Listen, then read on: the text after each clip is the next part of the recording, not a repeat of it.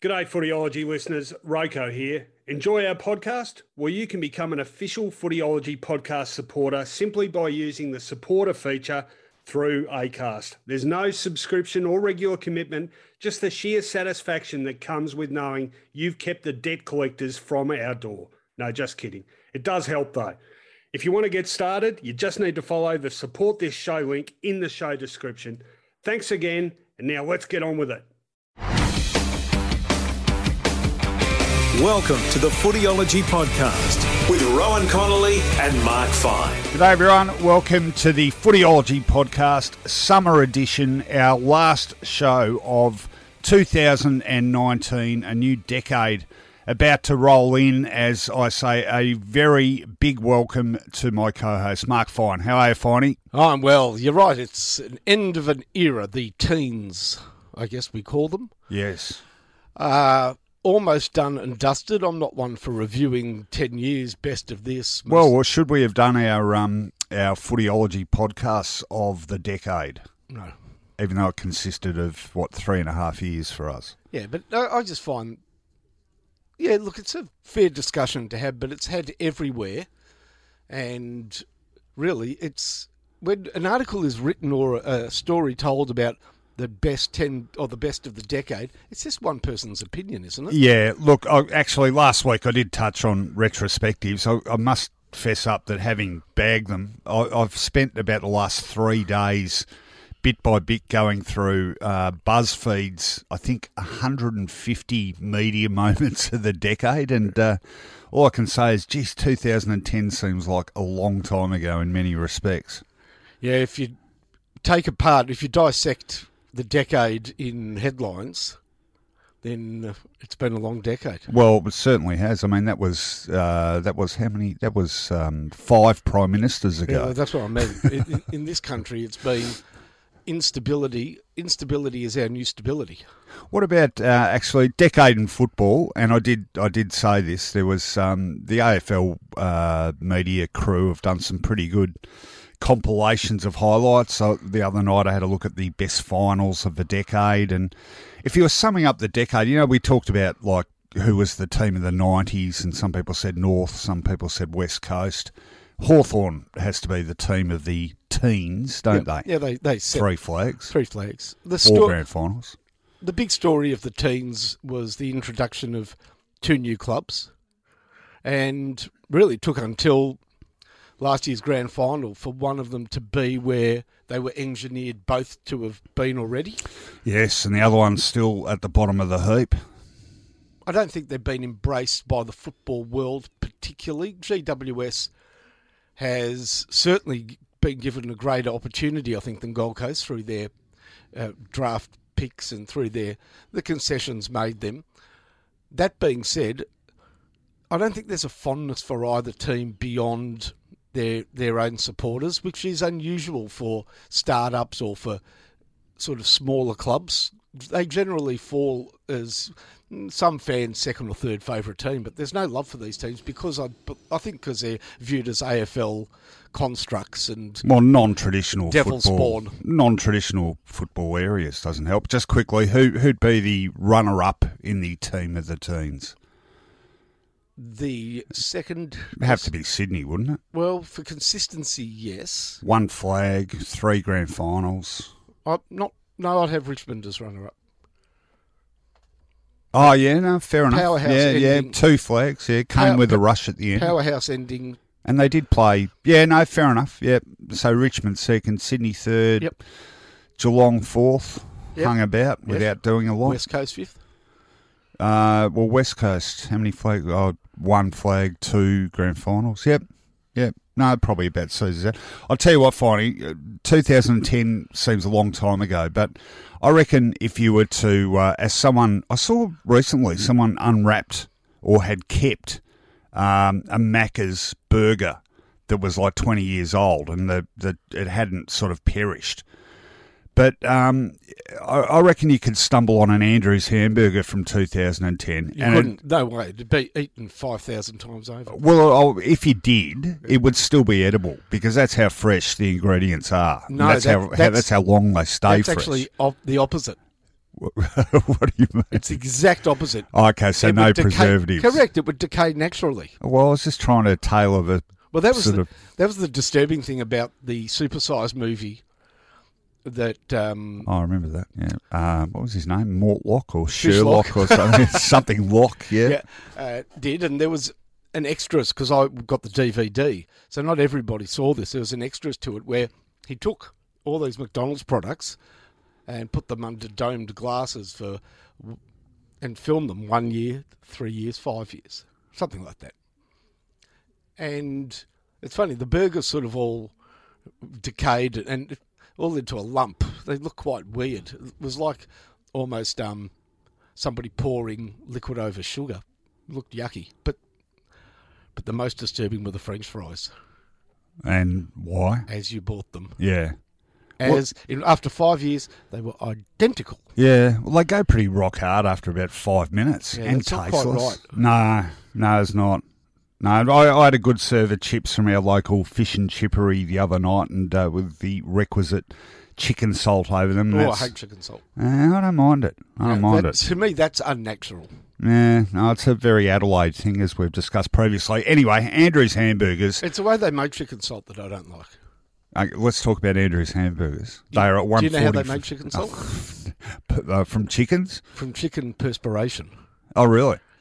They get chickens nervous, they sweat, and then they No. Anyhow, all made up. So, 144 Bridport Street, Albert Park. Why is it good? After 80 years, do you reckon you'd still be there if you didn't get it spot on? Really? 80 years of making burgers. Well, banks have been around 80 years and everyone hates banks. Don't know. State Savings Bank. A lot of those banks aren't around anymore. SSB. The Wales. Permanent Building Society in Geelong. No, Pyramid, sorry. Pyramid, yeah. Anyway, we digress. Burgers are... Pop down there and see the Gregs. Yeah, burgers are only as good. You're only as good as your last burger. Yeah. And that's what's great about Andrews, that every last burger is as good as their best burger. Absolutely. Very consistent. I'm telling you, right now, I'm hankering for a real burger. I'd love one right now. A breakfast burger. No, just a burger. Put an egg in it, make it a breakfast burger. No, I don't need it. I need what I would have at midday, I'd have right now. Do you need a new house by any chance? Funny you should mention that, but yes. Okay. So where will you go? Well, I'd certainly go straight to Nick's Bartels in Hardwick, Buildco, and I'd find out exactly what I could afford. I'll have the block of land, and they'll do the rest. You know why? Again, same as Andrew's Burgers. Longevity and trust. Okay. And an egg for a breakfast house. Yes, okay. As you can sense, there's a bit of an end-of-year feel about this show already, so we're not going to mess around anymore. Fair bit to get through still. Plenty of footy news around too, perhaps surprisingly for the end of December. Let's get cracking. On Footyology Newsfeed.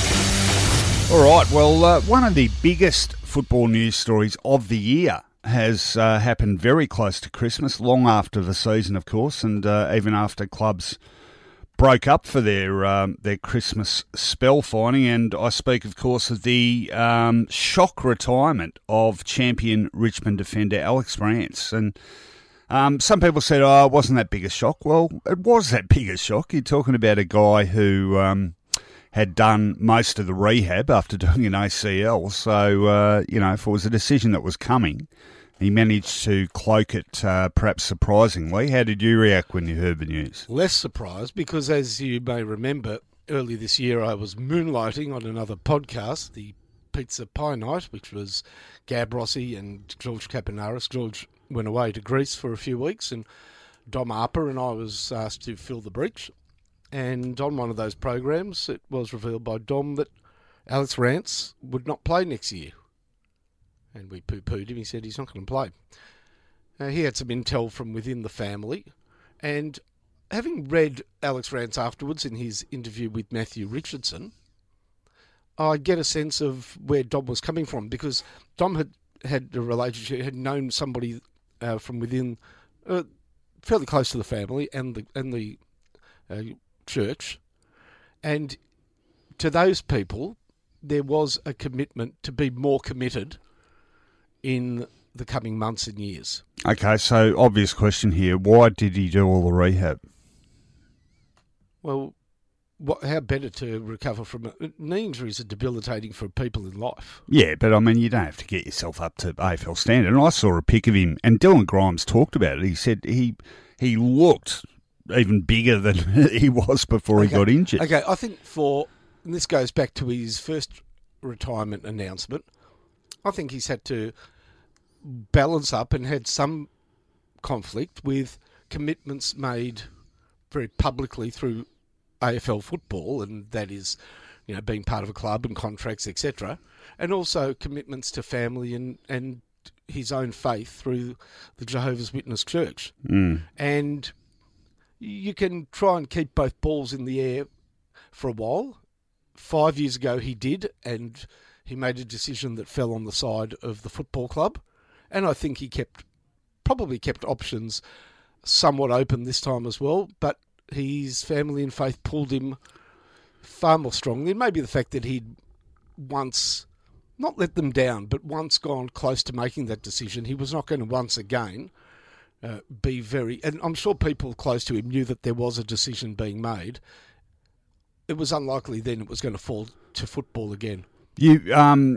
We've talked a bit about Conrad Marshall's excellent books on the Tigers and the chronicle of this year, Stronger and Bolder. And Conrad interviewed, I think, 4 or 5 players at length for the book. One of them was Rance. And I remember when I was reading it, this is long before his announcement, he was, very sort of candid in an interview, and it sort of stayed with me. And when I heard the announcement, that was the first thing I thought of. And there was a quote from him, and I think it was in grand final week even. And Conrad asked him how he was going, and he said, I'm tired. I'm really tired. Really looking forward to getting away. And he talked about the drain of having to stay up for all the other players, even though he wasn't part of it. And there was a particular quote about having to manufacture enthusiasm. And that really struck me. I thought, gee, and no slight on him at all, but I mean, if you are having to manufacture it, that would probably make you yourself sort of question your own commitment deep down. So that sort of stayed with me. And remember, look, for a lot of footballers, life after football is stepping into the great unknown, professionally, personally, etc. Whereas his future is quite defined. Yeah.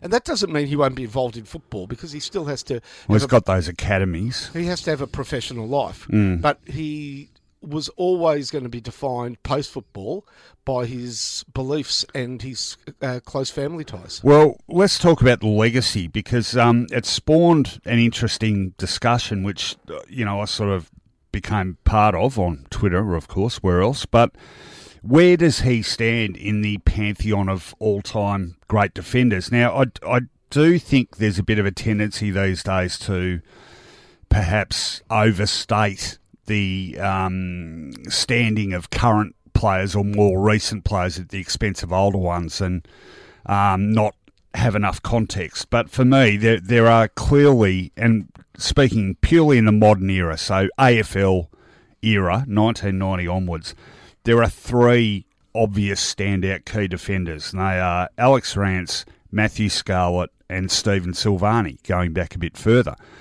Now, people were having discussions about where he ranked. In fact, one debate on my Twitter feed's still going. It's been going on for a week.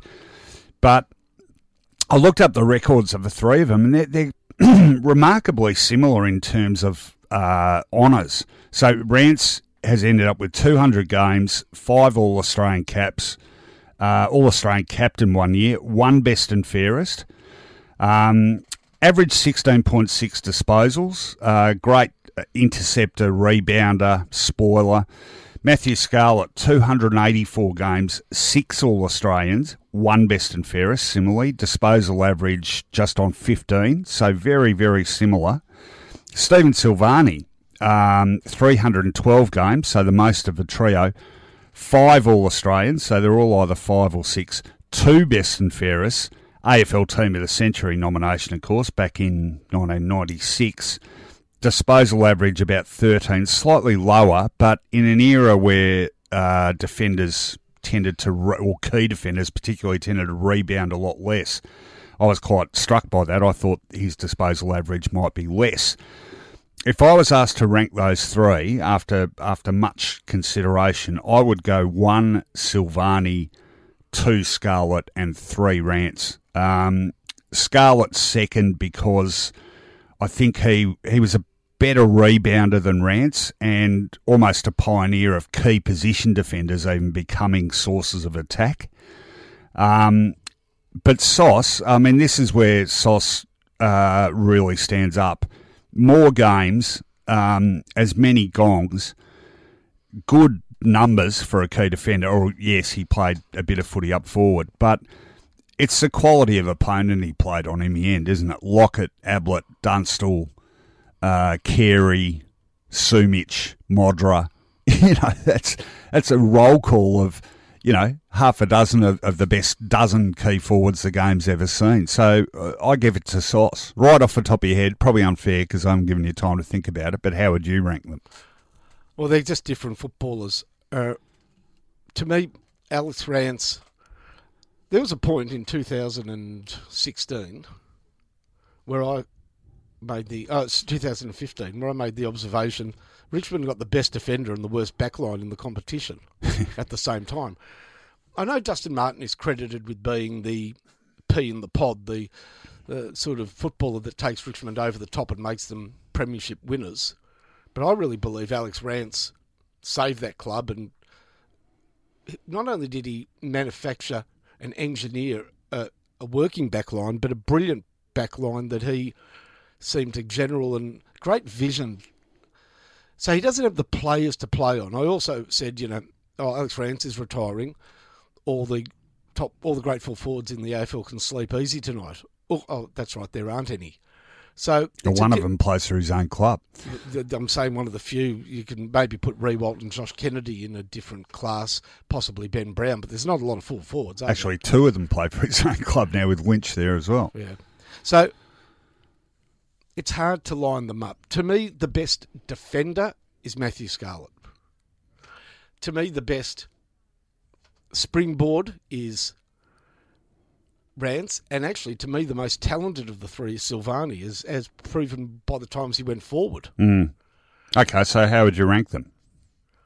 I would rank them, as I said, in that order probably. Rance 1, Scarlett 2, Silvani 3. So we're the other way around on those two. But I'm loath to put those three in a group on their own because I have clear memories and can clearly add to that group Southby, Kelvin Moore and David Dench. And I do so, and I'm comfortable to do that.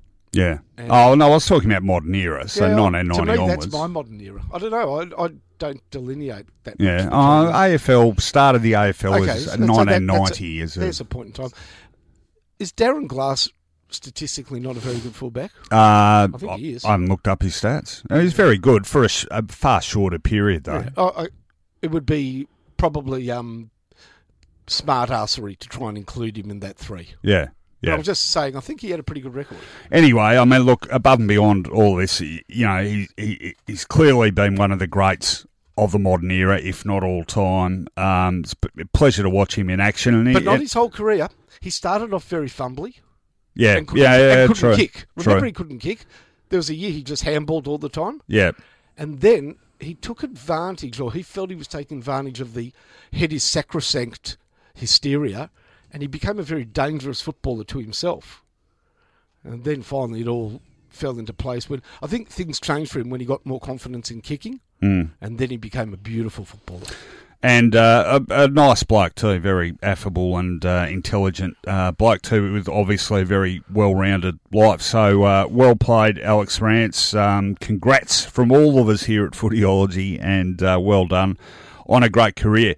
The other story of last week was about Wednesday last week, so obviously not on last week's podcast, but pretty important, I think, was the AFL announcing some rule changes, several to the function of the match review officer and the tribunal, procedural type of things, but they seem to make sense.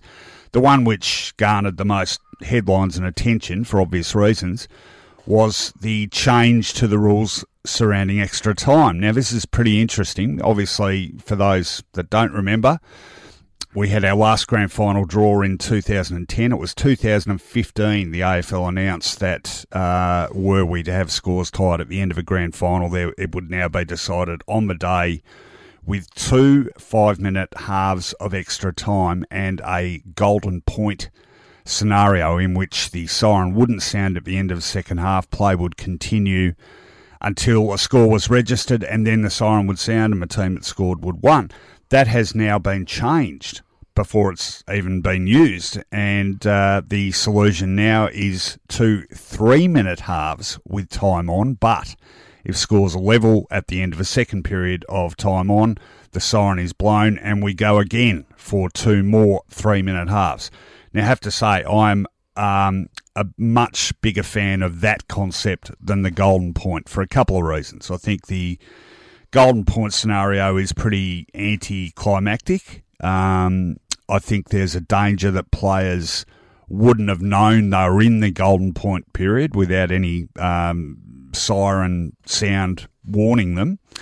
And I also think, and well, no, I don't think, I know this, having spoken to someone at the AFL, one of the reasons for the change was they were pretty spooked by the farcical end to the Cricket World Cup final. Well, that's a fact. That is why that was and well done to them. I think that's well done, that they saw what was a very poorly received, for good reason, public response to how the World Cup ended on boundaries. It was ridiculous that after a month of cricket, there wasn't time for one more over each. Yep.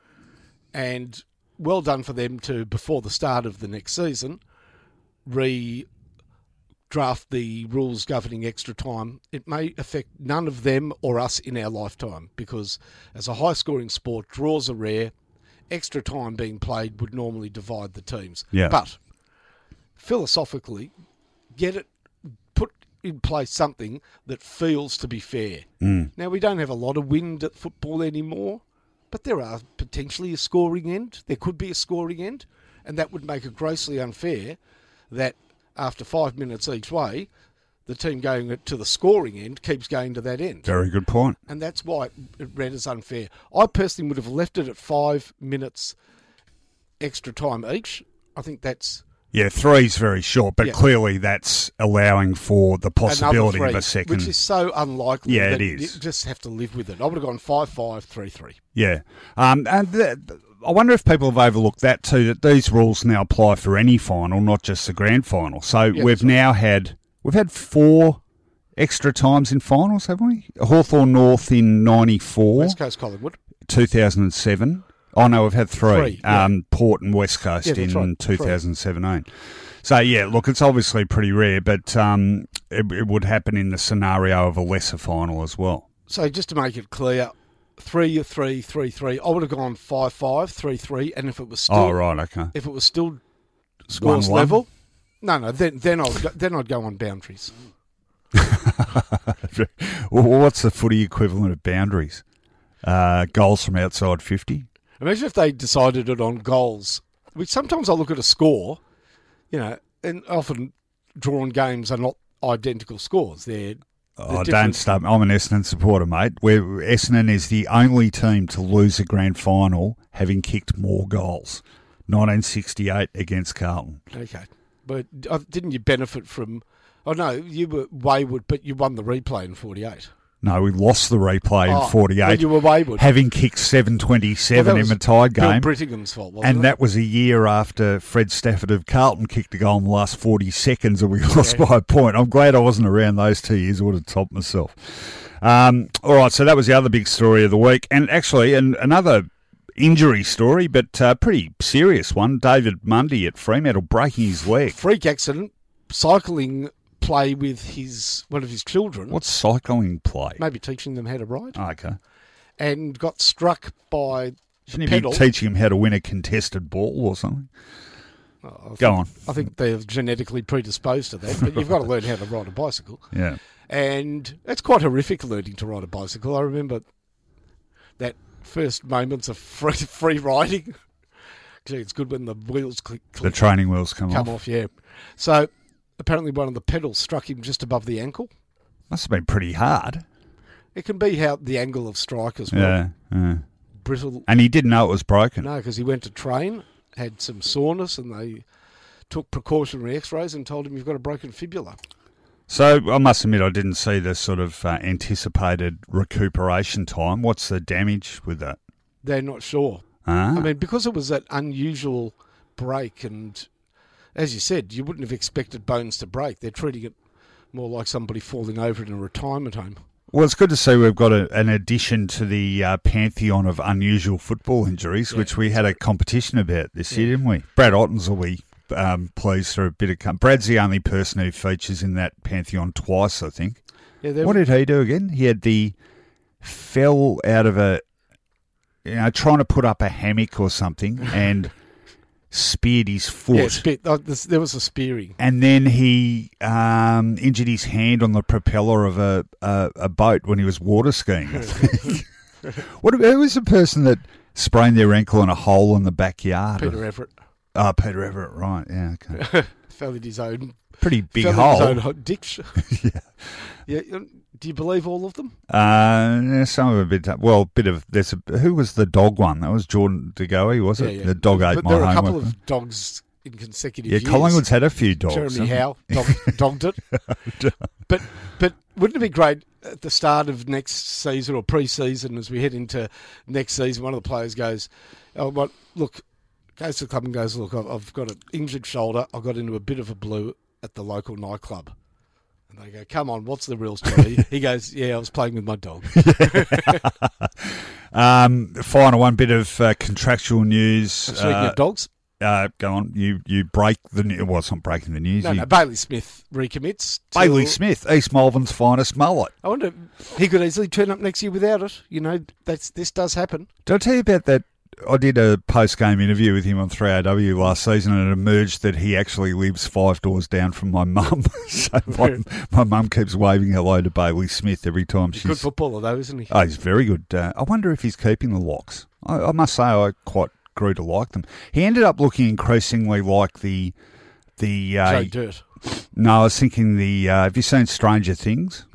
No, because it's on Netflix and you wouldn't watch stuff on Netflix. My wife does. I don't get to. Actually, I'm watching a show on... No, I think it's AB. How to Be a God in South Florida? Or No, I haven't seen that. It's great. I've just started watching the new Rick and Morty series, which is There's all a new on one? Netflix. There is. Yes. Don't tell me anything. It's out. It's taken 2 years. I watched the first one last night. So is there only one up at the moment? No, it's 5. Netflix, you get them all at once, mate. That's one of the great things about Rick and Morty's great. How's this? I'm explaining how Netflix works.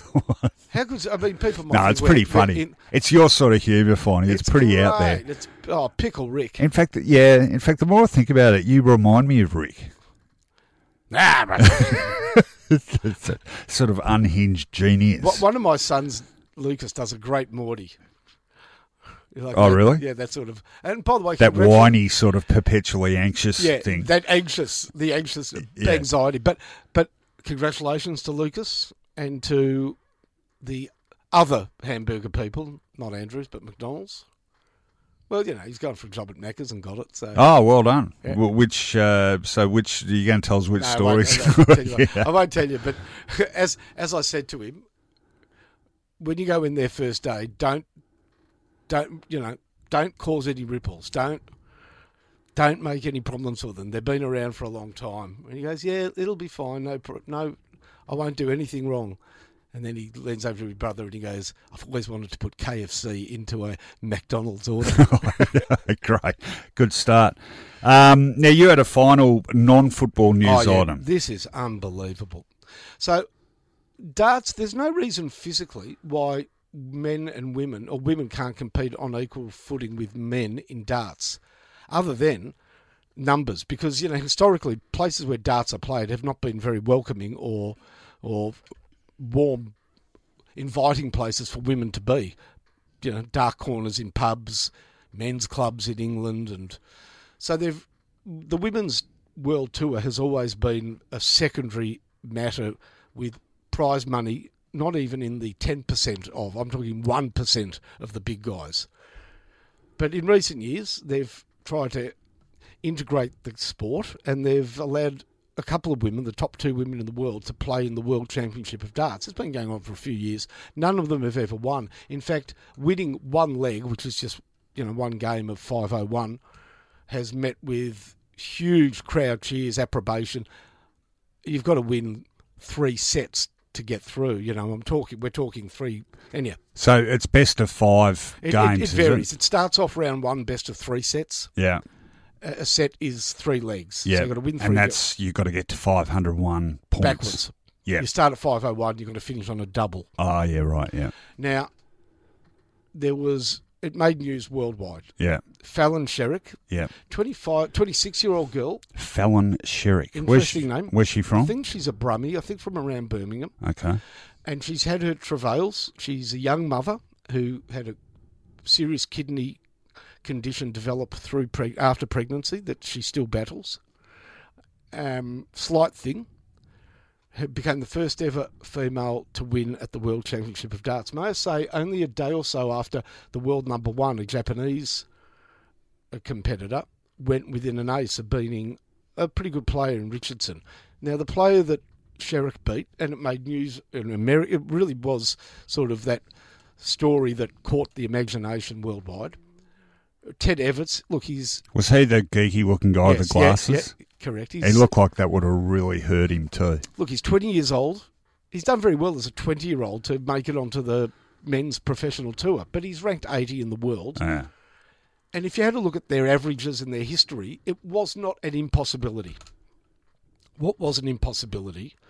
That in round 2, she played the number 11 ranked player in the world, a Premier League darts regular, which means the top 8 players play in that, called Mensa Sulovic from Austria.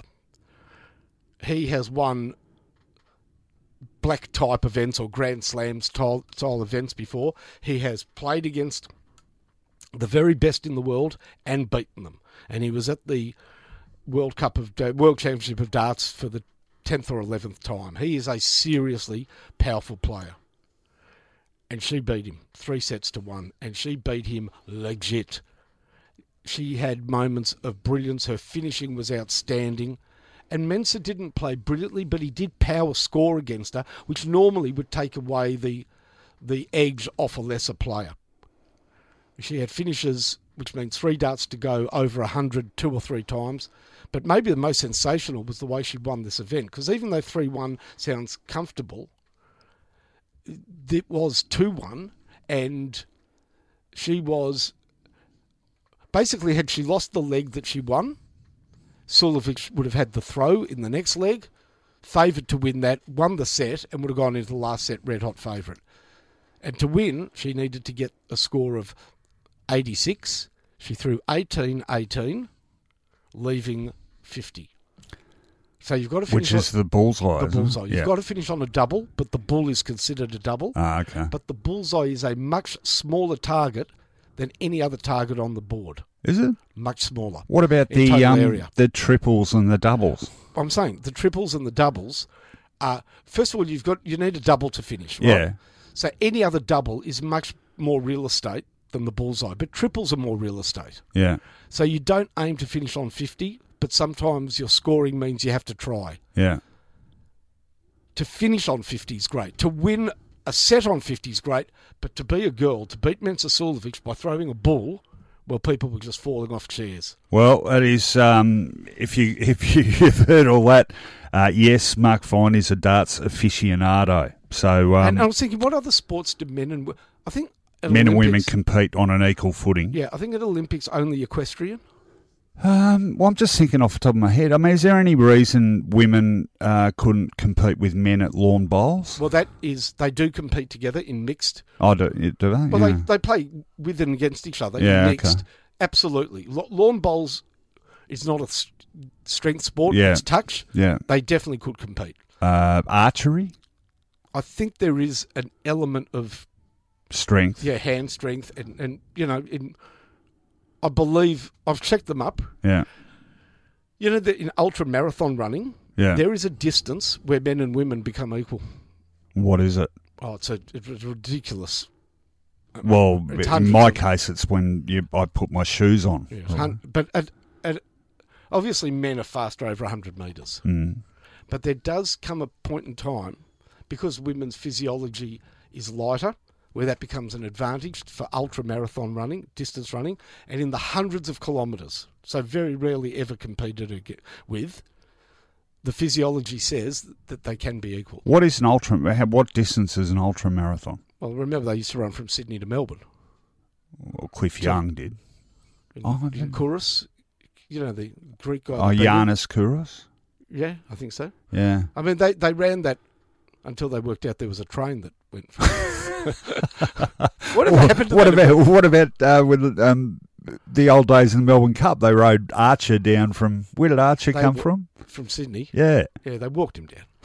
They reckon that's a bit overstated. Oh, come on, don't destroy the urban myth. All right, there's enough for newsfeed, packed with information and the odd aside. Speaking of which, probably asides best suited to this segment, life hacks. Let's get into it. Life hacks. Building a better world. All right, as I say every week, this segment could go anywhere, so let's open it up and see where it takes us. Finey, your first life hack. Okay, so during the week I was making soup broth and I required muslin. Do you know what muslin is? No. Okay, it's a fine type of material that you can strain stew. Oh, a cloth. Yeah, cloth. Yeah, okay. Is that what you put the the pudding in, or the Yes. Yeah, You can okay, put yeah. your plum pudding there. Yep. You can put your bouquet garni in there, or you can, if you want a nice clear broth, you can strain your soup through it. Okay. So I had to go. What's wrong with the old colander? Because it lets too much through. Okay.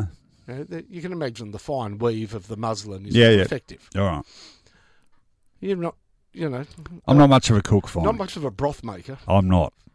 which sort of leads me on to my observation, because a brothel you would never be an owner of. Now, A brothel. well, isn't that where you get broth from? So, all right. So I've got to get muslin cloth, and I'm thinking, if there's a food supply, I'll probably better to look for a haberdasher or a like a fabric store. Yeah. Okay. So I get in the car, and I drive, and I drive, and I drive, and I drive, and I drive a long way till I get to Spotlight, and I think that's a long way to drive to get bloody muslin cloth, but something dawned on me as I was driving. So on the way back, I decided to count it. And I'm not kidding. There were 18 Oriental or Thai massage places between my place and my muslin cloth. Why would you be looking out for them? I wasn't looking at, but they're just everywhere. And I thought on the way back I'll count them, because it's ridiculous that you can't get muslin cloth, but you can get a good happy ending 18 times before you can get muslin cloth. Is that really true? 18. 18. Well, I drove down Toorak Road, and I kid you not, between Toorak Road and Toorak and Punt and Toorak and Chapel, there are 5.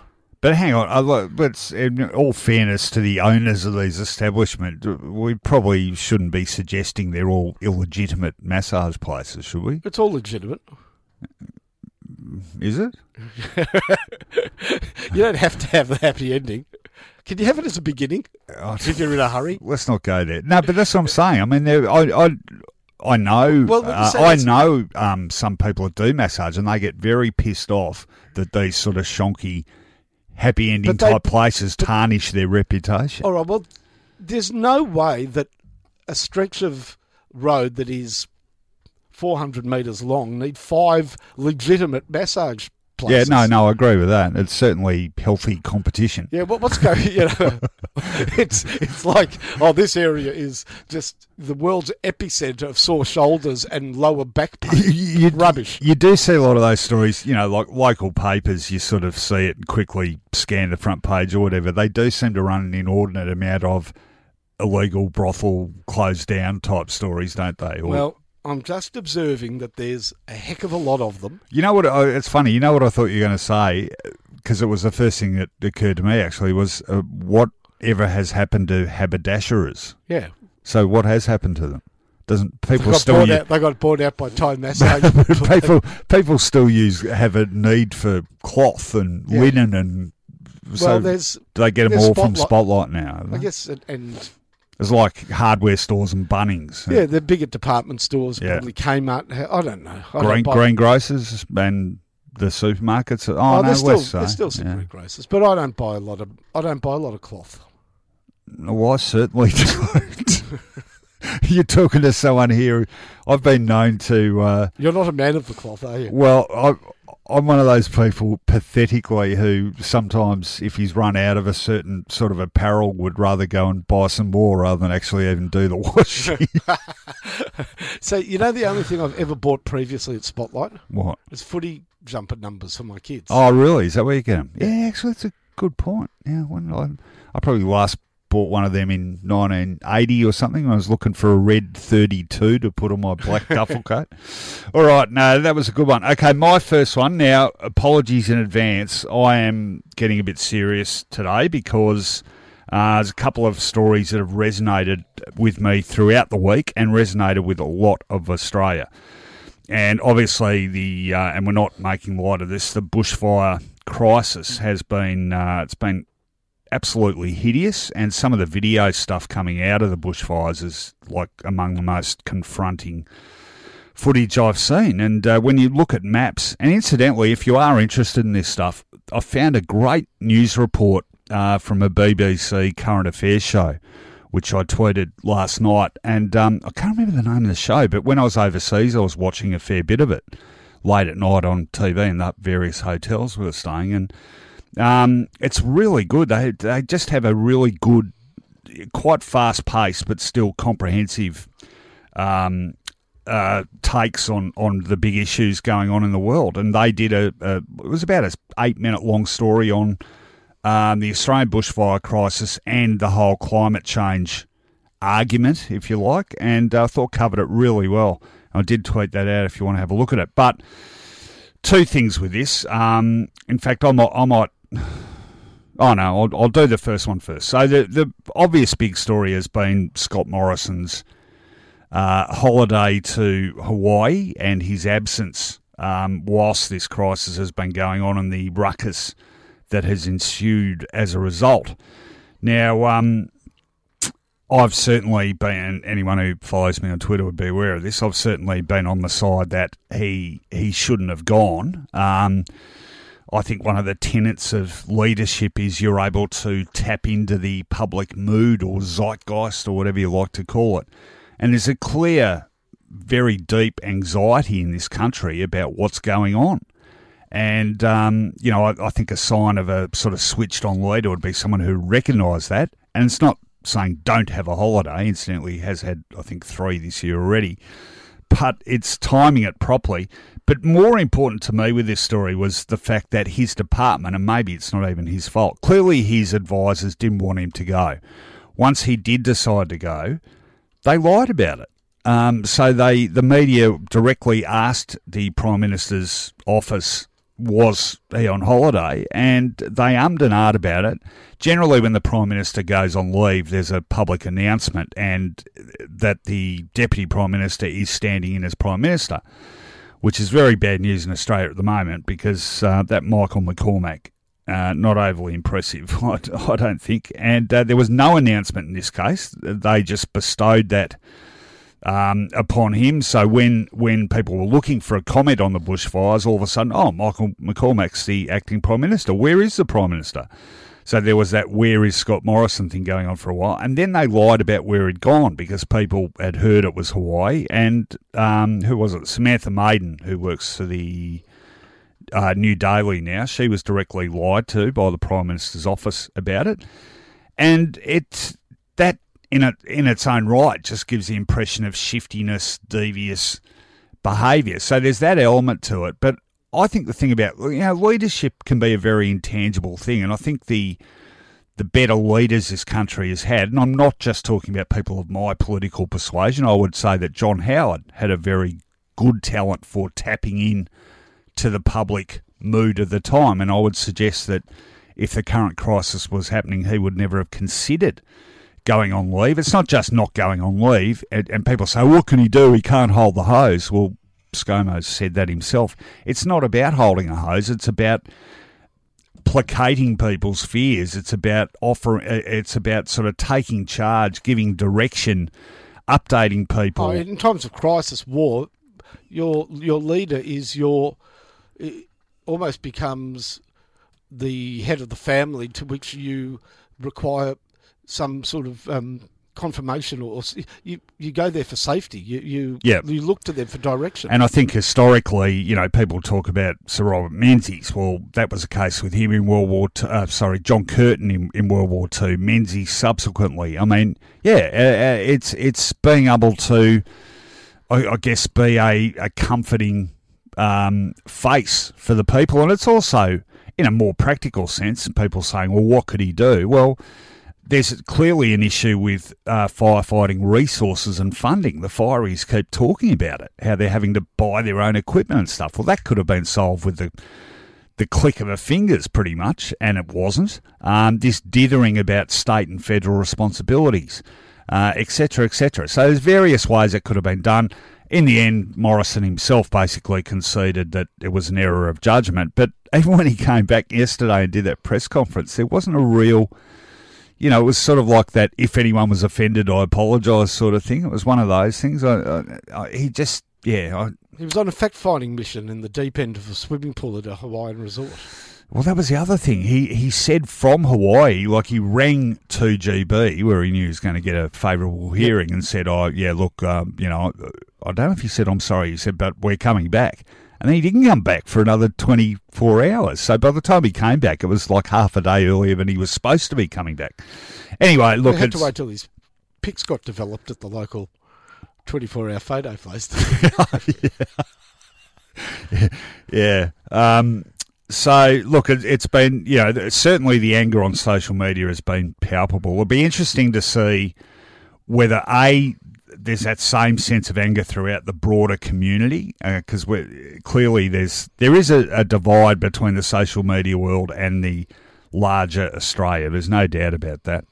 The second thing will be to see whether the souring of his reputation sticks, or whether come the next election, which obviously is at least 2 years away, people have forgotten. And I tend to think it'll be the latter. But anyway, it's been a big story, and political missteps, the consequences can be fairly catastrophic on several levels.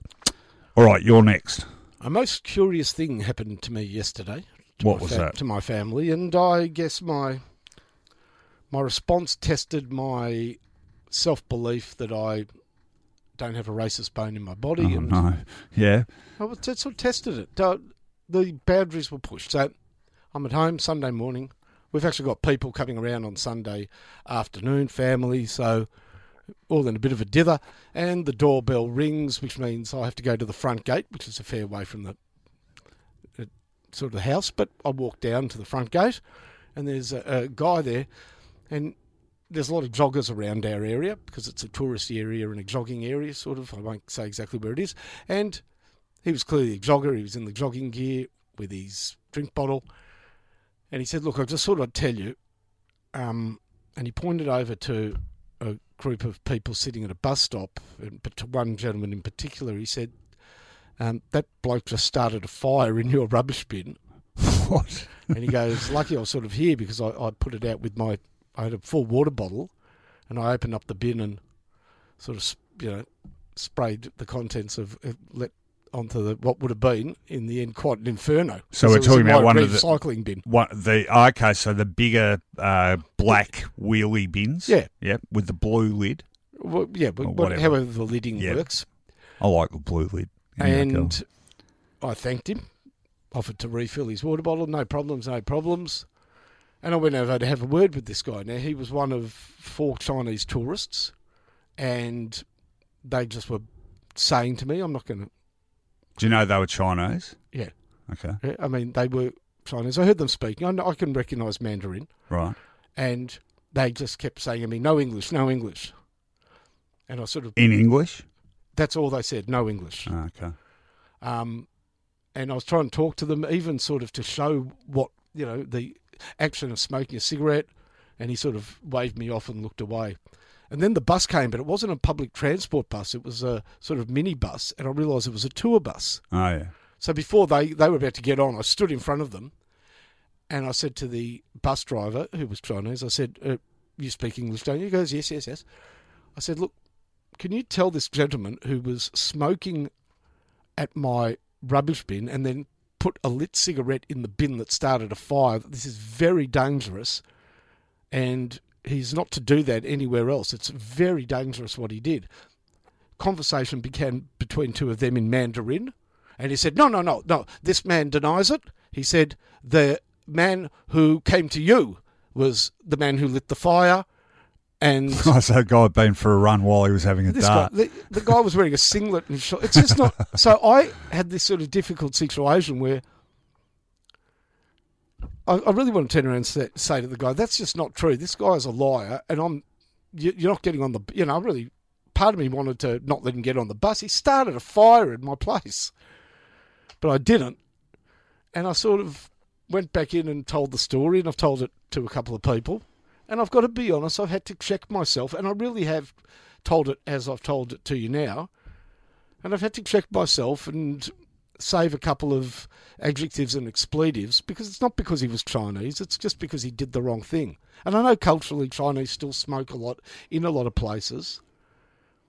And hopefully, culturally, they do butt their cigarettes out before they throw them into bins. But it's not because he was Chinese, it's because he did the wrong thing. But I've had to remind myself a couple of times. So how did it end? I just threw my hands up and what am I going to do? Tell the bus. I said to the bus driver, that's just rubbish. And just walked away in disgust and had a good laugh with that guy who had sort of made his way over to hear what was the outcome. But very good, nice of the guy to put it out and to ring the doorbell. If he wasn't there, that thing would have gone up. Because I could see, when you looked inside there, the papers and that clearly were charred and had water. They'd clearly been the stuff. Now, that thing just would have gone up in fire. Oh, paper, just... It's funny you mention that, because I don't know why it came up, but I was watching something It was pretty windy yesterday as well. Not a good situation. I was watching something with my son, David, the other night, and I asked him if he'd heard of the Bradford City fire disaster. You didn't. You can watch it on YouTube. It's horrific. I did. I'd seen it before, but a long time ago. And it's horrible. But the speed with which that thing went up, and for people that don't know the detail about that, there was a whole lot of accumulation of rubbish and paper and stuff underneath the grandstand. Someone dropped a lit cigarette. Believed to be somebody, a former English person who'd emigrated to Australia. Believed to be somebody from Queensland. And that person certainly went to their grave fearing that they had done it. Really? 100%. Yeah, okay. And 50-something people died in it. And the footage is absolutely horrendous. Anyway, that's an interesting one. Better you than me in that sort of culturally delicate situation. Okay, I've got another delicate matter too, although I'm not feeling delicate about it anymore. Don't roll your eyes. I just want to talk briefly about climate change, because this is a subject, I'll be honest here, I haven't been nearly as engaged in this stuff as have the rest of my family and indeed a lot of other people. And I'm hoping, like a lot of other people, recent events have made me go, well, hang on, this, it's time I did switch on. So I'd say over the last month or so, I've been reading and listening to a lot more. Well, one thing I was aware of even prior to this, though, was the extent to which the evidence about man-made global warming, the effect of it is increasing exponentially. The evidence keeps stacking up, and the denials, those people who say that this isn't an issue and there's some kind of conspiracy going on, or it's crap, as Tony Abbott labelled it, are looking, in my view, sillier and sillier. And every day now, practically, you can read somewhere evidence of what is going on. For example, last week, scientists who study climate in the Northern Hemisphere, they've been looking at Greenland, And Greenland has been brown land. Well, it's not a laughing matter. Greenland has been shedding ice at a rate 7 times faster than it was just 20 years ago. Like, in the context of climate, that is an incredibly brief period. You now have Gary Linnell, my former Age colleague, wrote a really good column on this in the New Daily. The consensus now that global warming is being hastened by human lifestyle and industry practices, the scientific consensus is now 97%.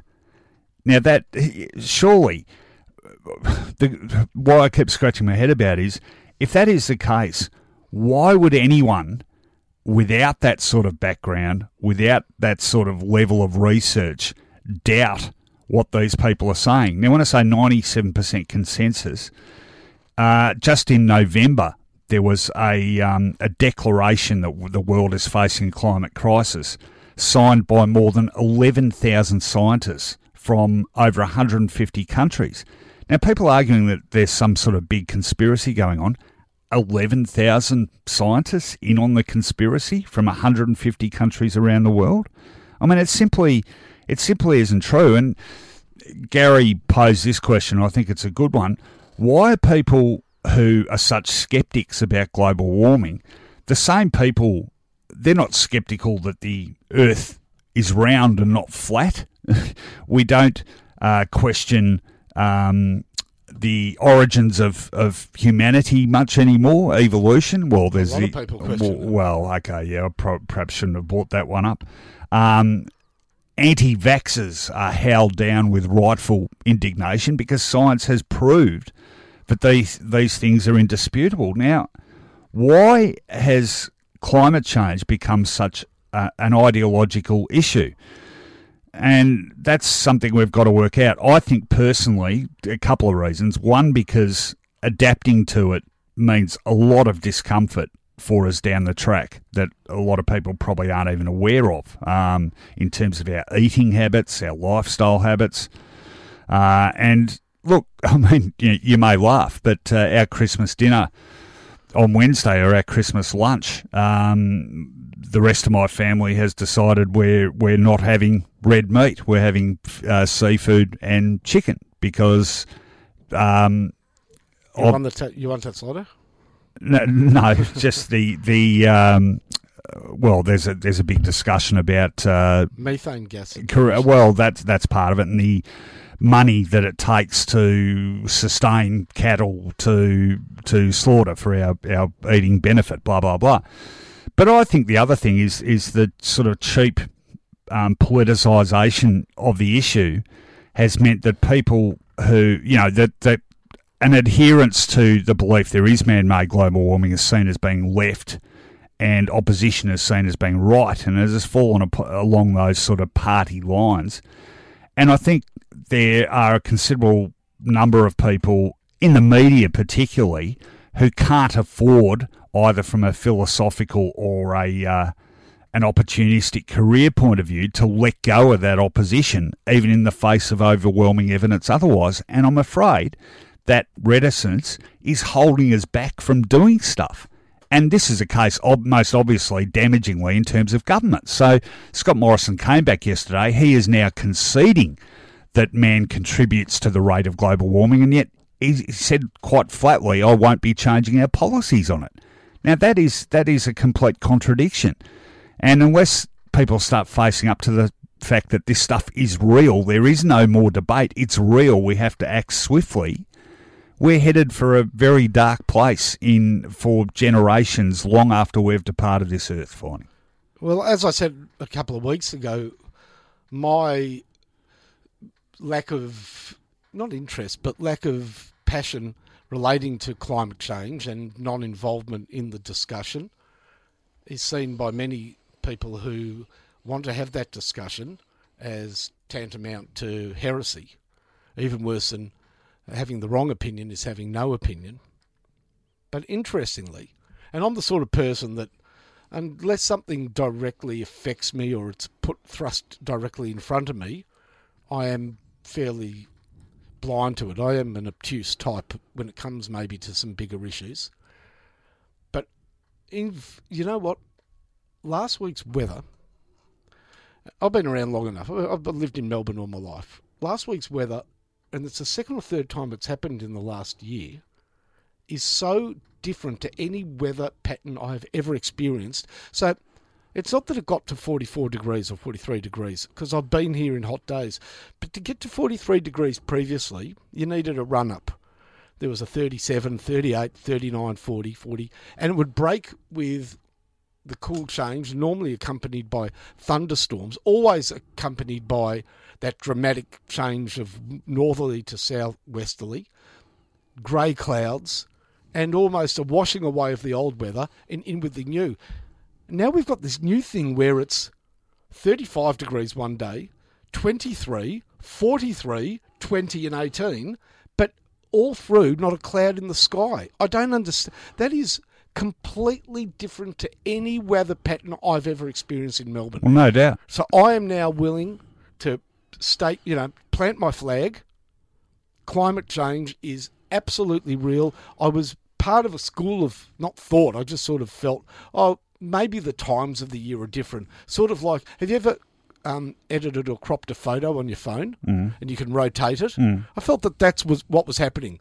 Just the calendar and the thing was rotating a bit. No, this is this can only be described by two words: climate change. End story. Well, Australia, looking at a global map, Australia has been the hottest place in the world for the last couple of weeks. Yeah.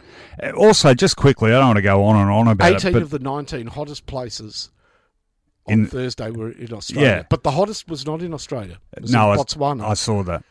And it was 49 or something, or 48. But, this has been played out on my Twitter feed. And imagine what it would have been the globe temperature on a tennis court in Botswana.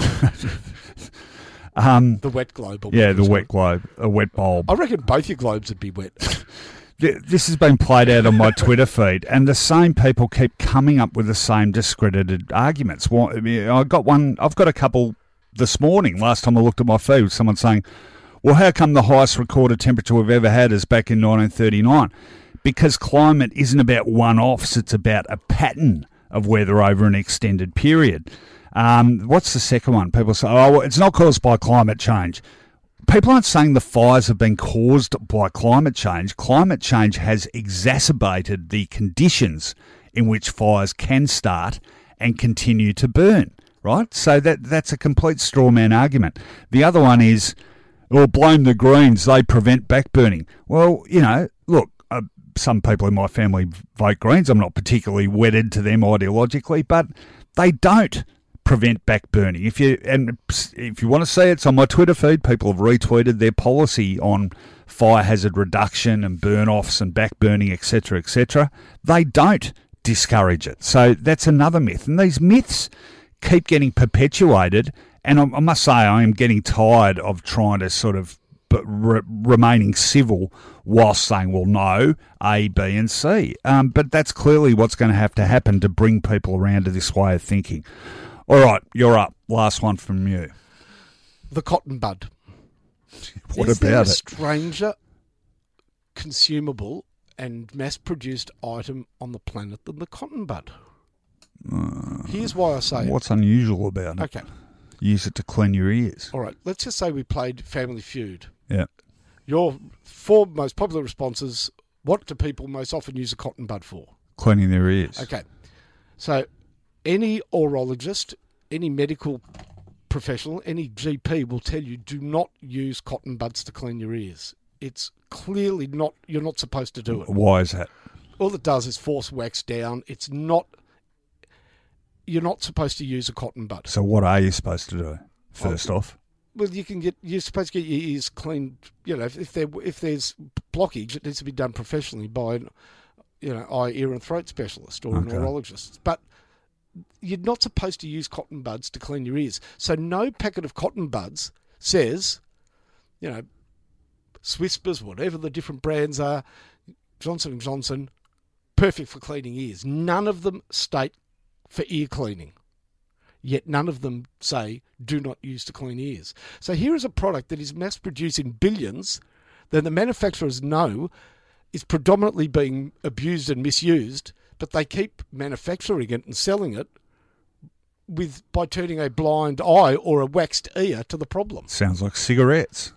Well, cigarettes come with all the warnings. Yeah, they do now. Yeah. But this is it's this. We know what you use it for. Well, how? In fairness, I use it to clean things. Yeah, well, I'm not a big cotton bud user, I but like using them to clean tricky parts of around the stove and this and that. They get in. Yeah, I see lots of used cotton buds around our bathroom sink, so someone in our house is using them for something. No, but I don't think they've been shoved in their ears. I think they're things like, makeup applicators or that finger is only pointing in one direction, clearly, given there's only one female living in our house. Or these are different times, modern families. True. So all I am saying is, and I make it very clear, this is a black trade. This is a quasi-illegal trade in forbidden medical. It's interesting. It's a good point. I find it an interesting product. It's a good point. All right, last one from me. I'm going to make it fairly quick. You talked about darts. I want to talk about Tetris. I love Tetris. Careful. What? Me and my wife OD'd on Tetris on our honeymoon to the point where I was driving my car and the whole road looked to me like Tetris blocks. Okay. Move across, up, in. All right. I love it. I've been playing it on and off for probably 20-odd years, and I make sure I get the old version I'm familiar with the big blocks. But I love it. I just find if I'm sort of sitting there writing something and I get stuck or whatever, I will click on the tab that has the Tetris stuff there and play a quick game. I think it's a great sort of clear thinking exercise. Now, I just bring it up because there is a movement to mindfulness. So when people get stressed and overloaded, so there are adult colouring in books. Yeah. And Tetris is in that family of just that nice sort of relaxing. Your mind's working, but you're not. It's not. Has that been psychologically proven? Absolutely. Okay. No, well, I was just. That was me just assuming that it's good. Well, you were spot on. Yeah, okay. Well, the other night it was Saturday night, I was sitting there watching the Big Bash. And boy, a lot of Big Bash games on. I am watching most of them. And you've got to hand it to the Big Bash. They've been able to make 2020 cricket boring. Well, it's too much of it. But it's boring. The run chase and all that. It's always the same. 160 and... Yeah. Last night, Chris Lynn, pretty amazing. 94 off 30 odd. And they got over 200. But you're right. They're so formulaic. They can be sameish. And maybe that's why this happened. I was sort of simultaneously on Twitter and I saw a tweet from none other than David King, our football media colleague, saying, I can't make up my mind. He said they're both gripping. He'd gone off the cricket and he was choosing between, I think it was World Spelling Bee or something, and World Tetris Championship.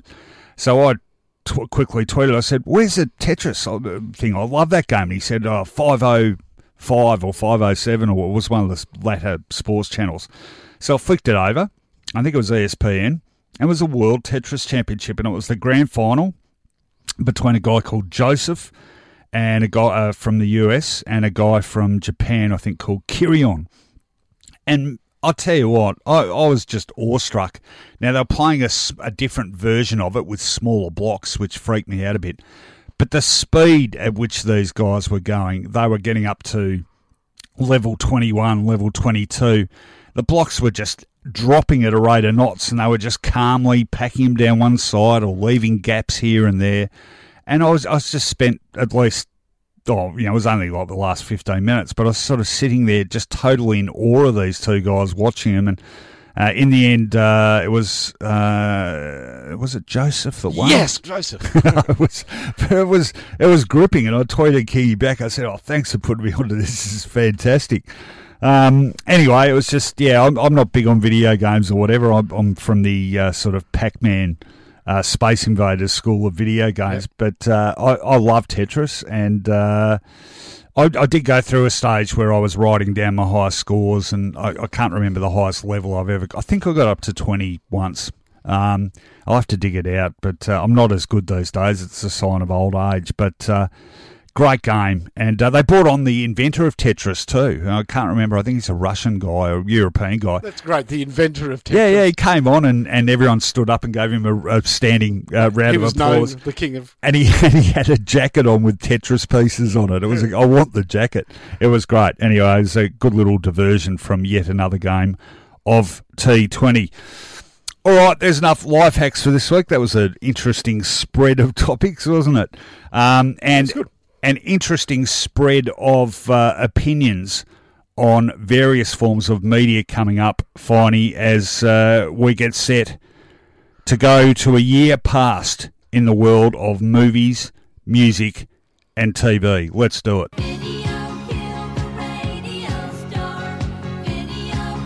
Vinyl and video. Pressing rewind on our favourite music, movies and TV. Okay, my turn to pick the year this week, Finey. And last week, of course, we had a look at 1980. And we've been sort of spreading the decades a bit, but I've stuck with the same decade. However, the opposite end of that decade, I've decided to go with 1989. Why? No particular reason. I just thought close to the 90s, still feels contemporary to me, 1989, but a very interesting year for all of these three areas. So let's start with music. What is your pick of 1989's music? Well, as you know, I pride myself in a broad church of music taste, and I'm sure that you will not be venturing anywhere near my choice, but it was one of the early albums by Garth Brooks, self-titled. Is it called eponymous? Well, you're quite right. There wouldn't be a genre of music I know less about than country. Okay, well, Garth Brooks is, Garth Brooks. I know, I've heard of Garth Brooks. The man in the cowboy hat, because he's bald. He's a beautiful singer. I love the way he sings, and a lot of his songs would be familiar to listeners, even by osmosis. I might have heard them in the background. Is it fair to say he's sort of responsible for the commercialisation on a sort of? Oh no, it goes back before him. I mean, there were. No, well, I didn't explain that right. I meant that's sort of almost crossover between country music and I think pop music. Okay, crossover is a good term. Yes, he was at the forefront of that, 1989 being pretty early for that type of popular country appeal. Yeah. This album's not maybe his most famous. I think In Pieces would be the most famous one. But it's got one of my favourite songs on it, and if you want true country schmaltz, that's what it is. But for some reason, this song gets to me, and I actually heard it a few months ago, and of one of the very rare times in my life, rang up my wife at work and told her I loved her. Did you tell her you were doing that because you heard that song? Yeah. And what was her response? Oh, that's nice. Because we went to, when he came to Australia. That's to Melbourne, nice, dear. We went and saw him. The song is If Tomorrow Never Comes. Oh, okay. With the very simple notion that if tomorrow never comes, will she know how much you loved her? Will she know in every way that you've loved her every day? It's about a guy who's about to go to bed and worried that he's going to die before he wakes up. Well, that's good. I'm glad that rather than a guy who's on death row in jail. Like every song written in the 1970s was about someone in jail. Yeah. This is a basic, and whether it's your kids or your wife, but somebody you love. If something happened to you today, have you told them recently how much you love them? Well, that makes me. Was it Van Morrison? Have I told you lately that I love you? No, you're right. Yeah, and you're quite right too. And having lost people close to me, it is one of the things you think. You know what? Did you tell them everything you need to tell them? Did you tell them every day in every way? So is it a ballady sort of? The only one. Is it a ballady sort of? I've got to be honest here. When people say country music, the first noise that comes into my head is slide guitar. Yeah, there's no, it's not that. Okay. It's slow ballady stuff. All right. Okay. So there you go. Garth Brooks and the song is. Well, the album's Garth Brooks, by Garth Brooks. Self-titled. And the song is If Tomorrow Never Comes. If Tomorrow Never Comes. And check it out if that piques your interest. And I'm thinking of that, Rowan, if tomorrow never comes. Don't tell me you love me. Not love, but I have great respect for you, yes. And I enjoy your company greatly in working with you. Ditto, Mark, ditto. You are slightly hard to get on the phone, but I... that's part of my rant at the end. Okay. It's in my New Year's resolutions. Oh, yeah, right. All right, music. Now, I had a lot of my favourite sport out albums in 1989, but again, that's not why I chose this. I wasn't thinking about this when I chose the year, but here's a sample of things that all albums I really enjoyed in 89. Faith No More, The Real Thing. Nirvana, Bleach, their first album. Soundgarden, Louder Than Love, the album that got me onto Soundgarden. Our very own Midnight Oil, Blue Sky Mining, massive album. One of my favourites by the Hoodoo Gurus, Magnum Cum Louder, terrific album. Another favourite local act of mine, really good album too, I think very underestimated. Boom Crash Opera, These Here Are Crazy Times.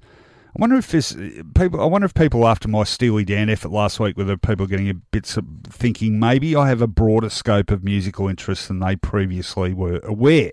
I'm hoping I can strengthen that perception this week because I've decided, despite all those bands that I really like a lot, there's not a heap of English music that I love. I admit I tend more towards American and Australian stuff. No particular reason. Which is unusual. Your sensibilities to me would be more towards English music, but I understand that the American music you like is that alternative, hard. It's a bit heavier. I think American rock tends, as a rule, to be a bit heavier than the English brand. Yep. I mean, not across the board, but I don't just like heavy music, and this album is a good example. One band I always had liked, and this album absolutely crystallised that for me, is XTC. Now, if you don't know XTC, I London to a Brick, you have heard at least one of their songs. I was talking about Generals and Majors, came out in 1980. Great little pop song still. Senses Working Overtime, massive song. What else did they do? Dear God, Ball and Chain, another single of theirs.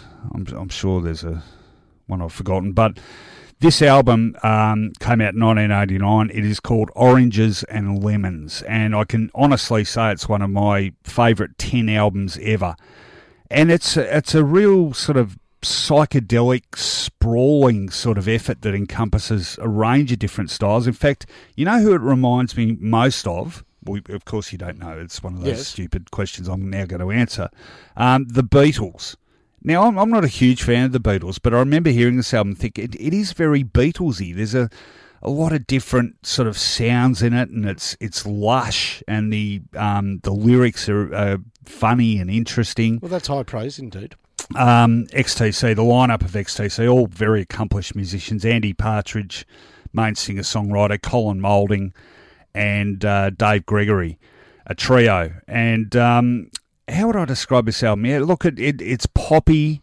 It sort of glistens. It's shiny. It's like a lot of that music in the late 80s, but it's not overproduced. It's still, there's not those horrible sort of flat-sounding drums. It's bright and poppy. Yeah, good. There's elements of rock about it. There's jazz in it. There's sort of Middle Eastern sounds. The themes of the songs, there's a lot of stuff about parenthood. Andy Partridge was a new father at this stage, so there's a lot of stuff about, the innocence of kids and relating to kids and child-parent relationships. The biggest songs of it, if you're trying to think what would I have heard of this, there were two standout tracks of this, both singles. One was The Mayor of Simpleton, and to me, The Mayor of Simpleton is almost the perfect pop song. And the other one was King for a Day, and ditto for that. And I don't know how big they were here, but they certainly got played on the radio enough.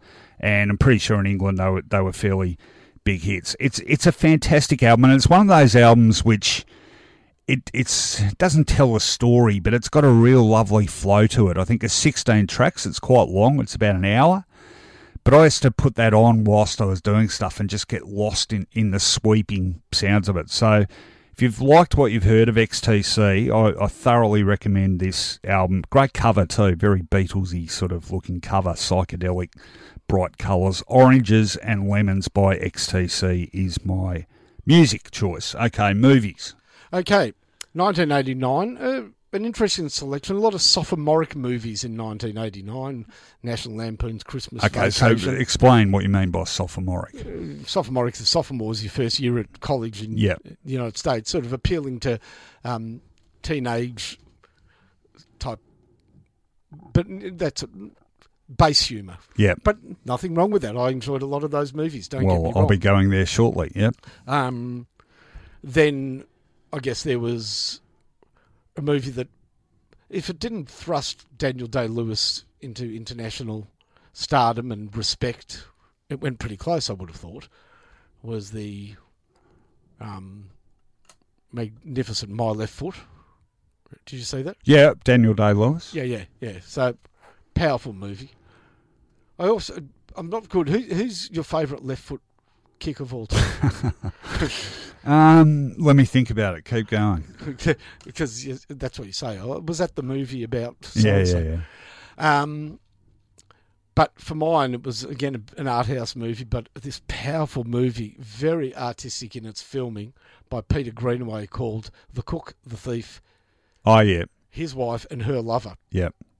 With Michael Gambon in it, and a cast that included Ian Dury had a small role in it. But this is what about his rhythm stick? Well, no, but he did get a fork thrust in his cheek that was lodged there permanently. The main character in it is this owner of a restaurant, this rollicking. His name is Spicker, and he owns a restaurant, and his wife is his object, and he is a vile, ferociously vicious man. He's frightening is the only way to describe him. And at one point in the movie, he gets a sense that his wife is cheating on him, and he storms through his restaurant, which is filmed very staccato-like. Different parts of the restaurant are in different shades of light. Right. Into the kitchen, which is this furnace. It's like Dante's Inferno. But he storms through the restaurant going, "I'll find him. And when I find him, I'll kill him. When I find him, I'll kill him and I'll eat him." And he's... I won't spoil the movie because it's well worth seeing. It is disturbing. Okay. I always get it mixed up. So it's the cook, the thief, his wife, and her lover. Right. Okay. Four bits to remember there. Yeah, okay, I should check it out. It's one of those, I think it's the first movie in this thing that one of us hasn't seen. Mm-hmm. So here's the second, apparently. Yes, well, I'm surprised you haven't seen this. And you did talk about silly movies. I must say, my taste in movies, I like serious movies, but I do like my comedies as well. It was a good year for movies. I'm going to rattle off a few that came out in this year. Big box office hits. Dead Poets Society with Robin Williams. Oh, that's my daughter's favourite movie. Yeah, I like it. When Harry Met Sally. The feigned orgasm from Meg Ryan, but it's a good movie. When you go to that restaurant in New York, which is Katz's Deli, there's an arrow and a sign above the table. Oh, really? That says this is the table. Who's the bloke? Billy Crystal, isn't it? Yeah. I'll have what she's having. This was, I remember thinking, I haven't seen it since, but I remember when I watched it thinking it was pretty good. Sex, Lies and Videotape. Yeah. James Spader, I think, is in that. My Left Foot, Daniel Day-Lewis. Driving Miss Daisy. I saw the adult version of that, Drilling Miss Daisy. Oh, don't. Driving Miss Daisy is a Morgan Freeman and Jessica Tandy. Yeah. It's funny. I remember I liked it, but the scene I remember is when the housekeeper dies in her sleep, and she's Macaulay Culkin's in it, isn't he? Or I can't remember. But you remember the housekeeper dies, and she's holding a bowl of peas, and they bounce all over the floor, and it's in slow motion. I don't know why I remember that. Have you not seen the adult versions? No. It's for a certain predilection of which I'm not keen on. Clearly, and we've ventured far too much into that turf already. Crimes and Misdemeanors. Yes, that is the best description of it. Field of Dreams. I loved Field of Dreams. Kevin Costner. Say It Ain't So. No, that's 8 Men Out. Say It Ain't So is about the Black Sox. Field of Dreams is, Kevin... when he builds but that's the team.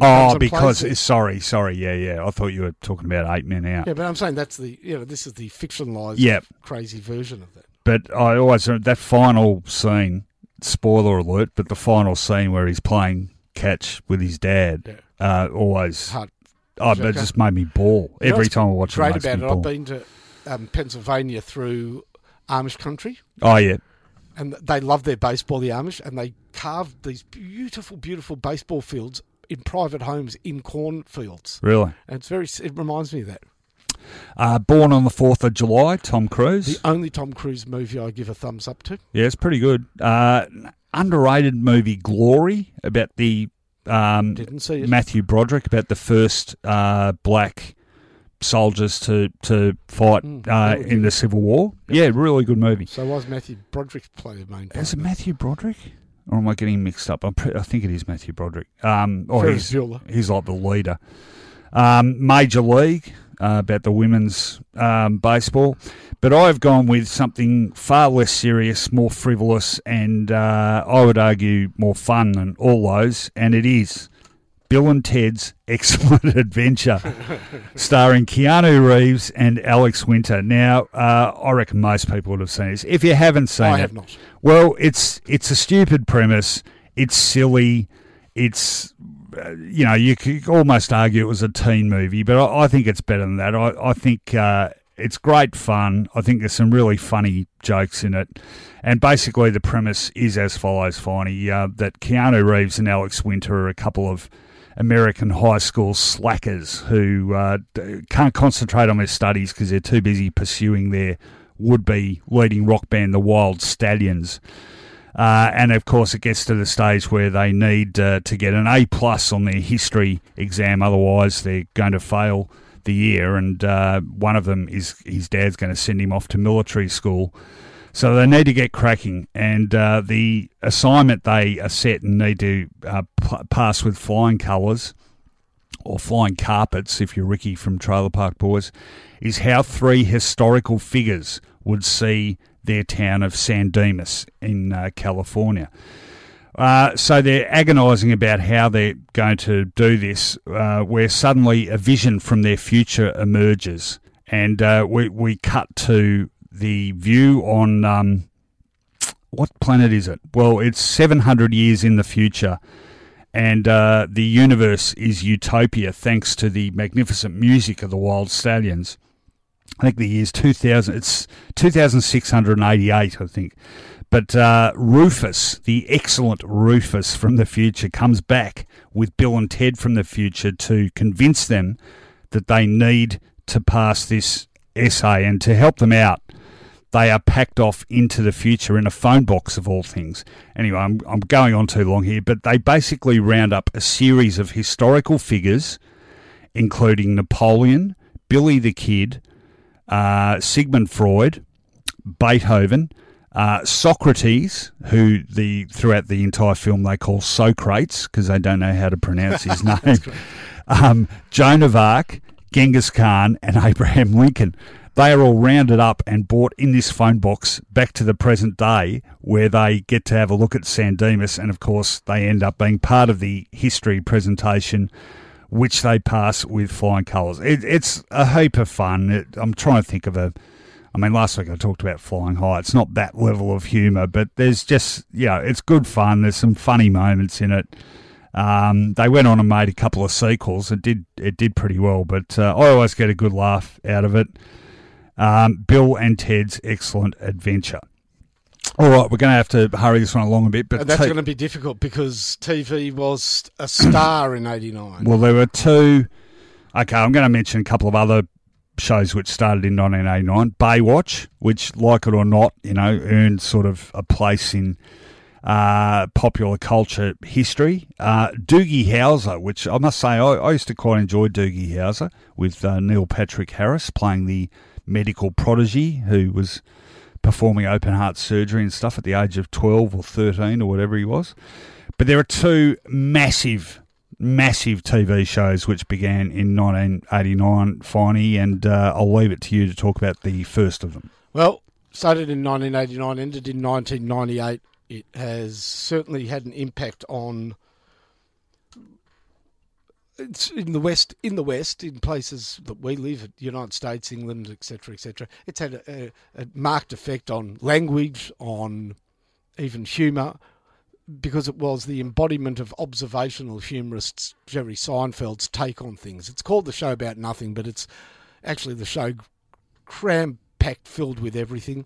And for the one person on the planet who doesn't know what we're talking about, the show is called Seinfeld. So Jerry Seinfeld plays himself. His longtime friend in real life and fellow comedy writer and neurotic troublemaker, Larry David, who later has his own great show, Curb Your Enthusiasm. New season starting in January. Steps away from this and creates the character George Costanza, who is Larry David.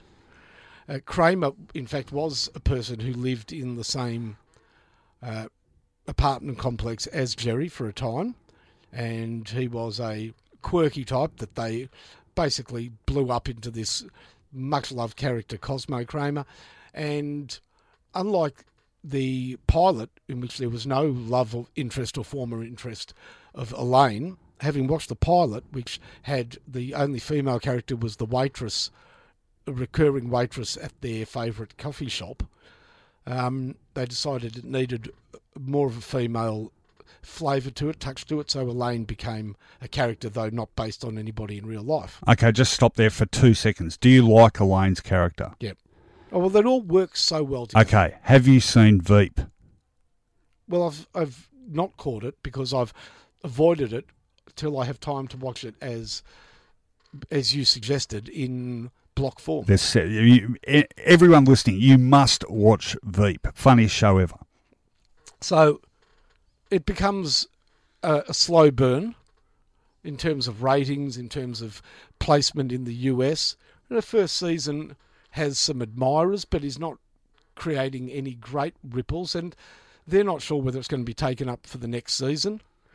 But by the end of the first season, it starts to get great momentum and a cult following, so they really back it as a Thursday night special in the US. That's an important time slot, and by the end of the second season, it's crack cocaine for TV viewers. I think, look, there's a great website called Vulture that ranks the episodes from worst to best, 169 of them. Yeah, it's a huge run. It's fun, but the number one ranked episode, and I tend to agree with it, is The Contest. Yeah, I've seen it. Yeah. Master of His Domain. Correct. Yeah. I'm sure. Well, the other ones that immediately come to mind are the Soup Nazi. Yep. Great episode. What's the other one? The one where they drop the Pez they're watching an operation. And that's not Pez. Pez was when they were laughing when Jerry's girlfriend was in a play. What do they drop? The candy that they dropped was a Junior Mint. Oh, sorry, I'm getting my Seinfeld's mixed up. That was hilarious because George had purchased a painting off the person who was being operated on, and was fairly dependent on him not pulling through to increase the value of the painting. And apparently the operation was not going well till the sterilising effects of the mint. That's pretty funny. Now, look, I really like Seinfeld. I can't even explain why I haven't watched more of it. I've watched a bit of it, but I should, because it's on regularly, and I'm sure if I binged it, I'd really appreciate it fully. But yeah, I liked it a lot. Do you like in The Contest that George sends his mother to hospital because she catches him masturbating? That's right. All right, now I'm going for the other iconic TV show of 1989. It's remarkable they both came out the same year, really. And I'm talking about The Simpsons.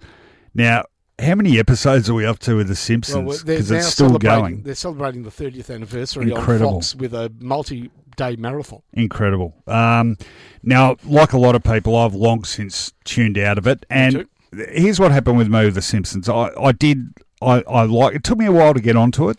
I went through a stage where I was watching it all the time, and then for me, it got surpassed in my cartoon affections by South Park, which was just a bit wackier. And that's what happened to Simpsons as a product, because actually it was Family Guy that took away its edge and popularity with adults. Yeah. So it became, again, more of a kids' cartoon. Yeah. Well, that's what I was risque. Yeah, what I was going to talk about was I distinctly remember when it started, Channel 10 picked it up, and they clearly didn't know what to do with it because it was pitched as a kids thing, and the one character they shoved down everyone's throats was Bart, who in some ways is the least interesting character.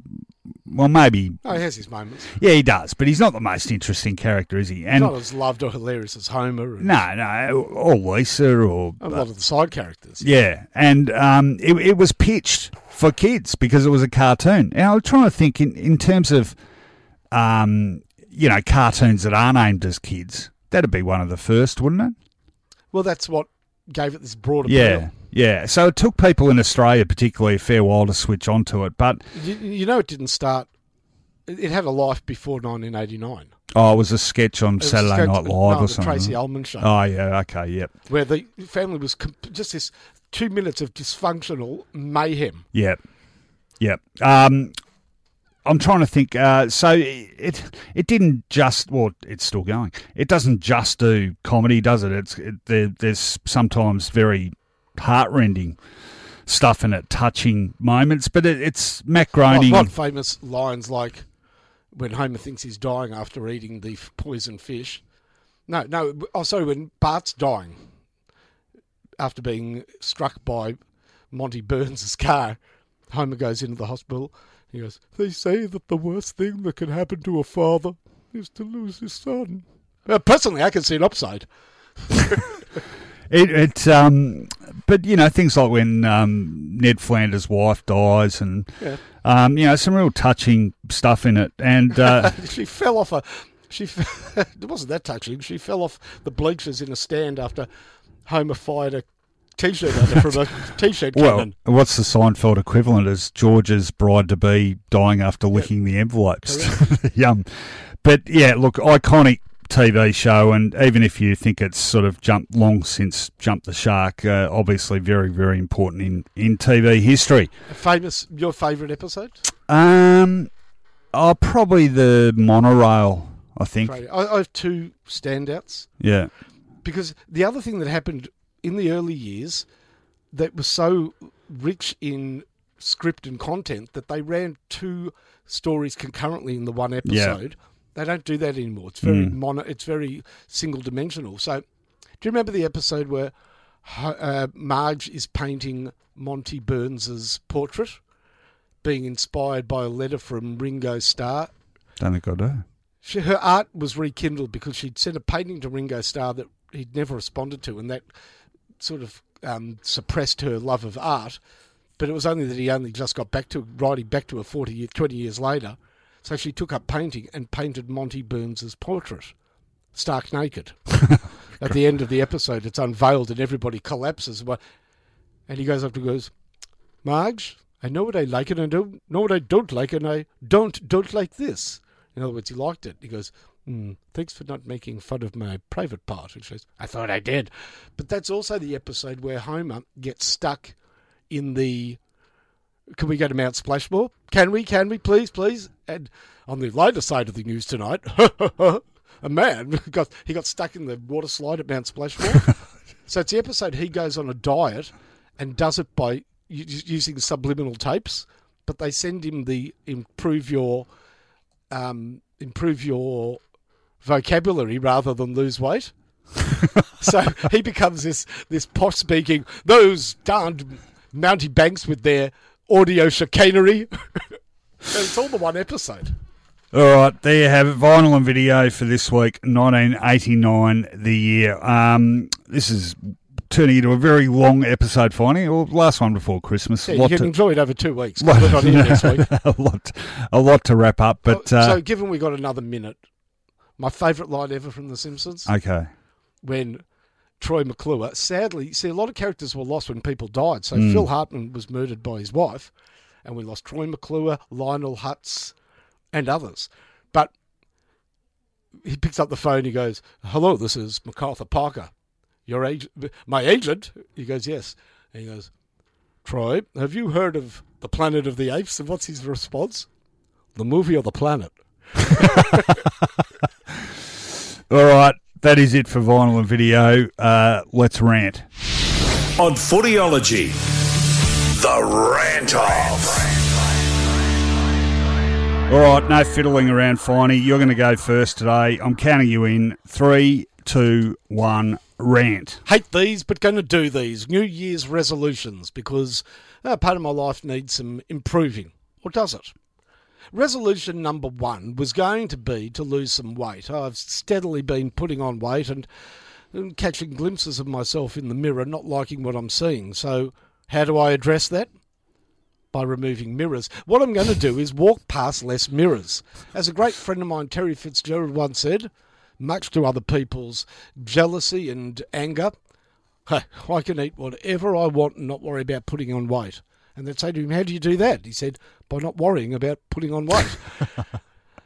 Number 2, I now live in a less than flat part of Melbourne, not used to hilly climbs and getting to the shops with a llama and a Sherpa. I'm now struggling a little bit and short of breath just getting to the mailbox. The obvious answer is to get fit, to get back on the bicycle, do some running and get my aerobic fitness up. Or, I've noted, a lot of bicycles with motors on them, even scooters and skateboards. I think I'm going to join the aggravating motorised wheel set. I don't need to get fitter, I need to get batteried up. And finally, the one that I know Rowan is most concerned about, as are other people, and that is my lack of respect and, disregard for the modern mores surrounding contacting each other, being contactable, and basically social interaction. I'm not good at answering SMSs or missed phone calls, and there's really only one thing for it. That those people that are upset by my behaviours drink a cup of concrete and toughen the F up. Because quite frankly, if you call fine, then don't expect a reply anytime soon. Merry Christmas, Happy New Year, Kwanzaa, Hanukkah, whatever you're celebrating, do it safely, and we'll be back. That's Rowan and myself and the boys from both Andrew's Burgers and Nick's Buttels and Hardwick Build Co. to do it bigger and better next year. Why are you signing off the show? I haven't done mine. You can sign it. That's my and I will be taking that last point up with you because that is just a complete and utter cop-out. All right, my turn. Count me in. 1, 2, let it through. I'm pissed off with these rants, Finey. All bloody year I've had to concoct faux outrage about a whole series of things I actually don't really care that much about, and it's finally got the better of me. Yep, I've run out of anger. Well, that's not actually true. If you're stupid enough to follow me on Twitter, you'll know there's no end to my seething rage.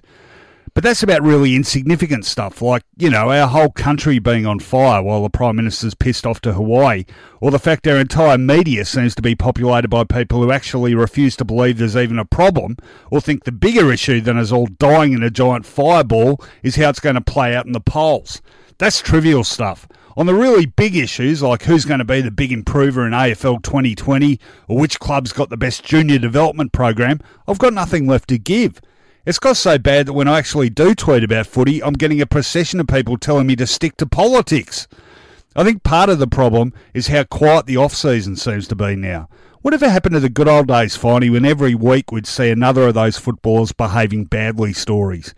Guys hijacking buses, getting wasted and ransacking dry cleaning shops, or just running amok with a pair of chopsticks. These days, they're also bloody well behaved. They do their training, they go home, they lead normal lives and don't seem to get into trouble at all.